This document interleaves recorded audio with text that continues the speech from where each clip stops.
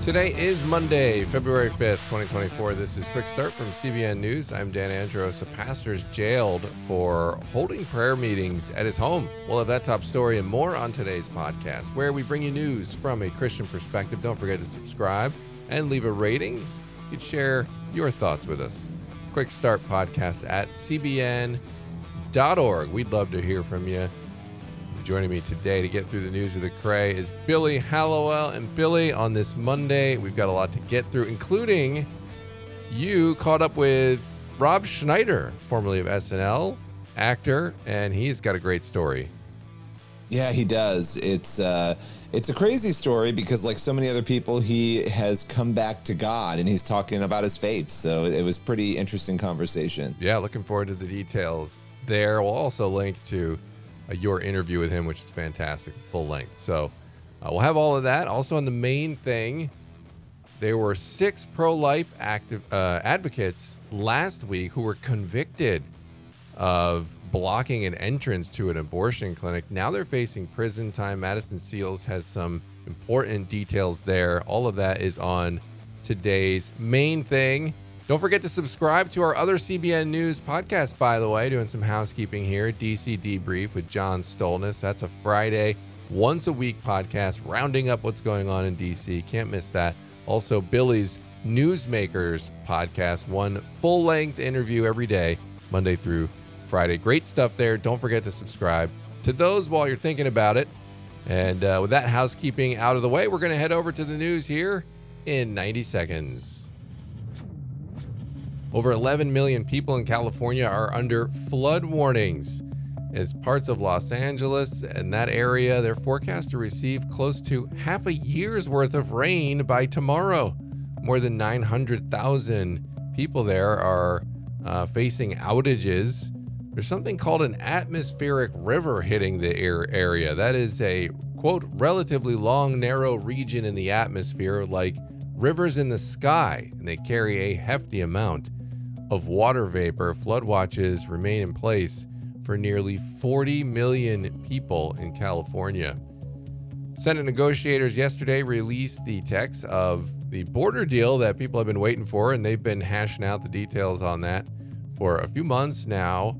There's a bipartisan group, including Senators James Lankford, Kristen Sinema, and Chris Murphy. They've tried to strike a deal with the White House. Doesn't look like it's going to pass as of right now, as the deal still has other things in there like billions of dollars for Ukraine and Israel, but it's aimed at gaining control of an asylum system that's been overwhelmed by historic numbers of migrants at the border. And a Vietnamese Montagnard Christian has been sentenced to 4.5 years in prison on charges of secession and incitement for conducting prayer meetings at his home. Those are just some of today's top headlines. Read more over at CBNnews.com.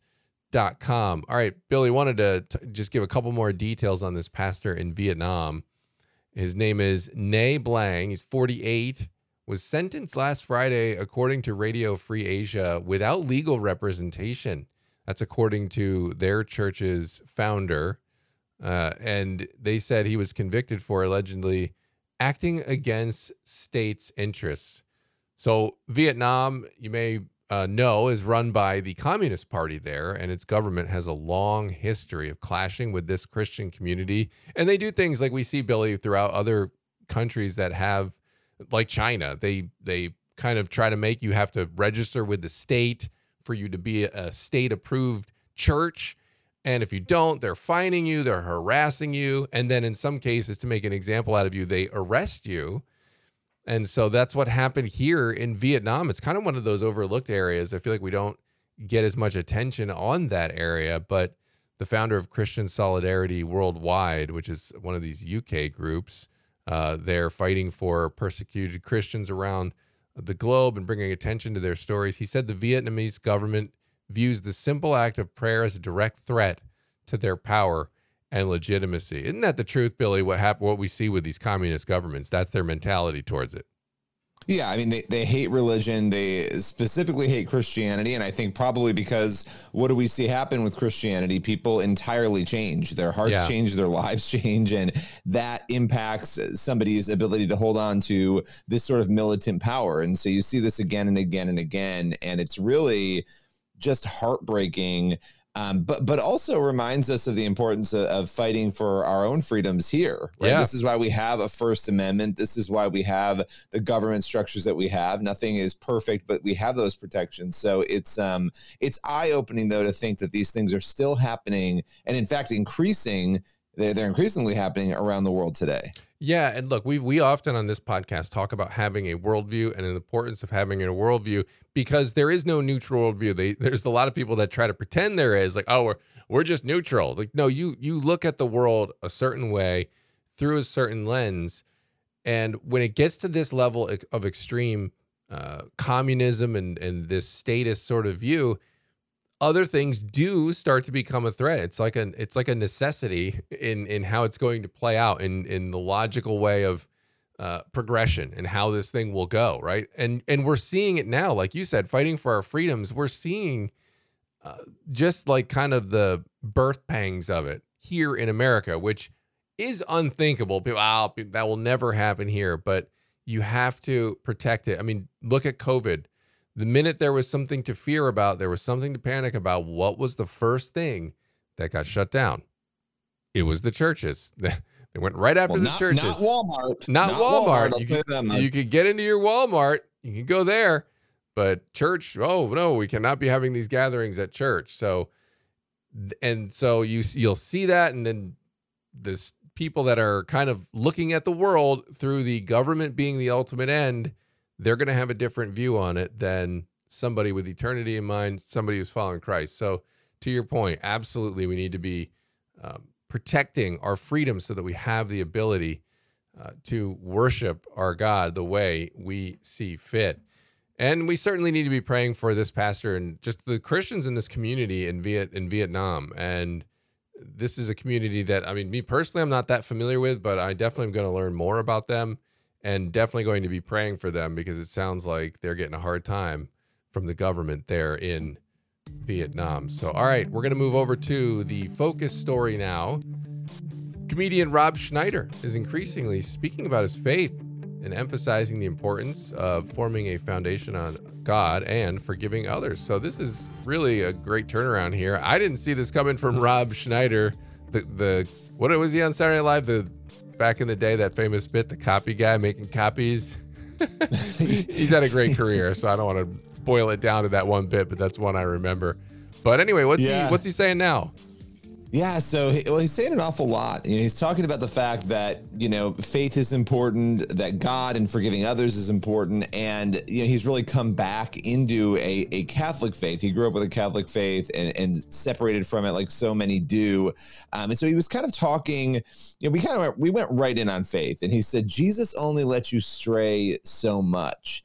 And he said, at a certain point, he grabbed me again and hugged me.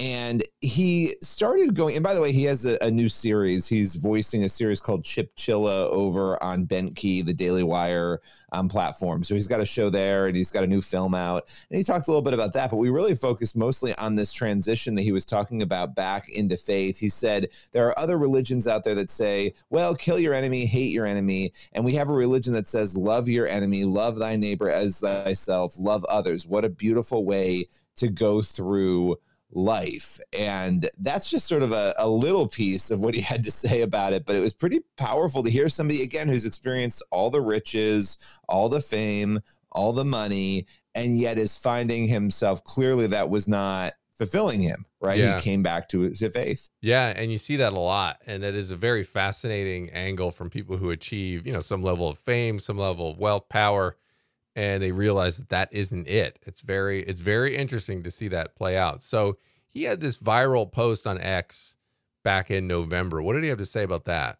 And what was it? Yeah, because that seemed to be the impetus for him starting to speak out about his faith. I'm sure maybe he did in other contexts, but he posted a very long message on his 60th birthday back in November. And in that post, he apologized for unforgiveness, particularly surrounding COVID-19. Some of the stuff you were just talking about, the anger that he had at the time when COVID happened, how his fellow celebrities were handling the issue, just shaming people over the vaccine and those sorts of things. He was really mad about that. And he was, I don't know if I would say lashing out because I didn't follow him a lot at the time, but speaking out quite a bit about it. And he said in this post, there were people that angered him. He basically said, I'm going to forgive those people. That's what this whole thing in November was about. I'm going to forgive them. And so I asked him about it, and he said, there were people that angered me very much. I had to dig underneath what's that anger. And he had to, realize that he couldn't interpret other people's feelings. He said, look, I recognize there was a lot of fear at the time. People were operating out of that.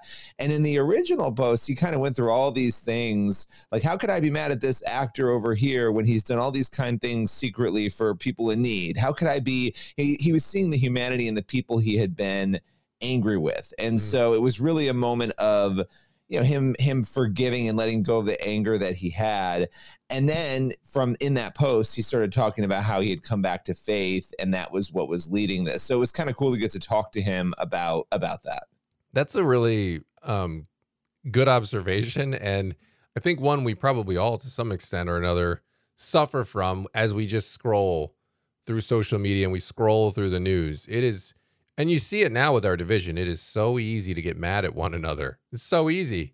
And to recognize that we have that in us and that we're seeing that, I think it's a blind spot for a lot of people, probably myself included, because I think that's a natural reaction when you just scroll and you see some things that are kind of repeating, that you're like, oh, here we go again with this. And it's just easy to, kind of lose the humanity of the people behind it. So not that you shouldn't have your convictions about things, right? It's just, do you let that conviction turn into this anger that then just leaves you bitter and angry all the time? And so I think it's a keen observation there from Rob. But what were some of the other things, Billy, that brought him back to his faith? I'm always interested to see kind of when these people stray, as you mentioned, then what brings them back. Yeah. So he basically said there were a number of things. He's like, he married a woman who is a staunch Catholic, and that was one factor. He kind of listed a whole series of things, but one that I thought was really interesting, he called it a very strange confluence of things, but he's been working on this script about the Shroud of Turin. And that was something that also really started pushing him to think deeper about his faith roots. And so he hasn't even made the movie, but I guess he's been working on this script, and he said he could no longer ignore faith as, that script was going on, thinking about his wife. And just, he said, quote, as Jesus does, here's a little nudge, a little nudge, a little nudge. And he said, God, could put his hand down and make everybody love him, but God wants us to come to him of our own volition. This is the greatest gift. And so just, again, cool to see how God uses things to make people think deeper about faith and what really matters. Yeah, that is excellent. And as we often point to on this podcast, that eternity is the way we should be thinking about things. And God's going to use different things to remind us of that. We're prone to wander. We're prone to forget. That's what Scripture says about our hearts. Our hearts are wicked and evil thoughts flow from them, right? And so we are prone to wander. It's going to be a tendency of ours that on this side of eternity, we're going to have to be contending with. And so it's great to see different ways that God reminds us and calls his believers back to him through different means. And so very, very cool to see it from Rob. And I would encourage you, I'm going to put the link in the description of this podcast episode to check out that full episode, the full interview from Billy with Rob. It's really great stuff. So appreciate you bringing that one on the podcast today. Billy, all right, we're going to head over to the main thing now. Last week, 6 pro-life advocates were convicted of blocking the entrance to an abortion clinic. Now they're facing prison time. Emily Aaron Davis with SBA, Pro-Life America, talked to Madison Seals about how the FACE Act is being weaponized in one direction against pro-lifers, and how SBA's political program for the 2024 elections equips the pro-life movement to respond. That interview is today's main thing. Emily, thanks for joining me again on the podcast. I want to ask you about last week's verdict of 6 pro-life advocates in Tennessee being charged for blocking the entrance to an abortion center, which is illegal under the Federal Freedom of Access to Clinic Entrances, otherwise known as the FACE Act. Now, these pro-lifers are facing up to a decade of prison time, which seems excessive even before considering the lack of justice for all of the violent assaults on pro-life pregnancy centers that we've seen across the country. But what do you make of this verdict? Well, first and foremost, our hearts go out to them. I mean, this is really unprecedented what we're seeing happening right now, which is the FACE Act was originally constructed to protect both either the abortion center facility and the pregnancy center to make sure that there was no violence. But what we're now seeing is the FACE Act has been weaponized by the Biden Department of Justice to unfairly target peaceful pro-life Americans. Sadly, this is being used in one direction. There has been an extreme imbalance of prosecution by the DOJ. And even Biden's own government acknowledges that the majority of violence is against pro-lifers, yet they're using this imbalance to target pro-lifers. FBI Director Christopher Wray confirmed that 70% of post-Dobbs decision after Roe, post-Dobbs abortion-related violence targets pro-lifers. So if that's the case, then why is the Biden administration using the full force of the federal government to unfairly criminalize? And that's just not right, and we've got to do whatever we can to lend our voices to how they are using and weaponizing the DOJ and the FACE Act. And I will point out that stats show that at least 88 pro-life groups and 357 churches have been attacked since Roe v. Wade was reversed. Yeah, that's important to point out. And this is an example of why the abortion issue is on ballots across the country, because unborn human beings are being killed daily. And there's an increasing effort by our own Justice Department, as you've pointed out, and our administration to prevent anyone from defending them, even if that means imprisonment, which is just crazy to think about. But I want to talk to you today about how the pro-life movement is taking an offensive position. Last week, your organization, SBA Pro-Life America, announced a political program for the 2024 election season, which involves spending a pretty hefty chunk of money to reach voters across the country. So can you tell me a little bit more about the strategy and the goal of this program? Yeah, absolutely. I mean, what we've learned over the last 2 years is that it is not okay to sit in silence and not respond and go on the offense against the lies of the other side. I mean, they are lying right and left about pro-lifers and about just life in the womb in general. So we have to be honest and open. We are encouraging all candidates for 2024 to go on offense and communicate what we call the 3 C's, which are they must be clear about their support against painful late-term abortions. They must have compassion for women facing unplanned pregnancies, and they must contrast their position, wherever that may be, exposing the opponent's extreme platform of pushing taxpayer-funded abortions on us, abortions on demand.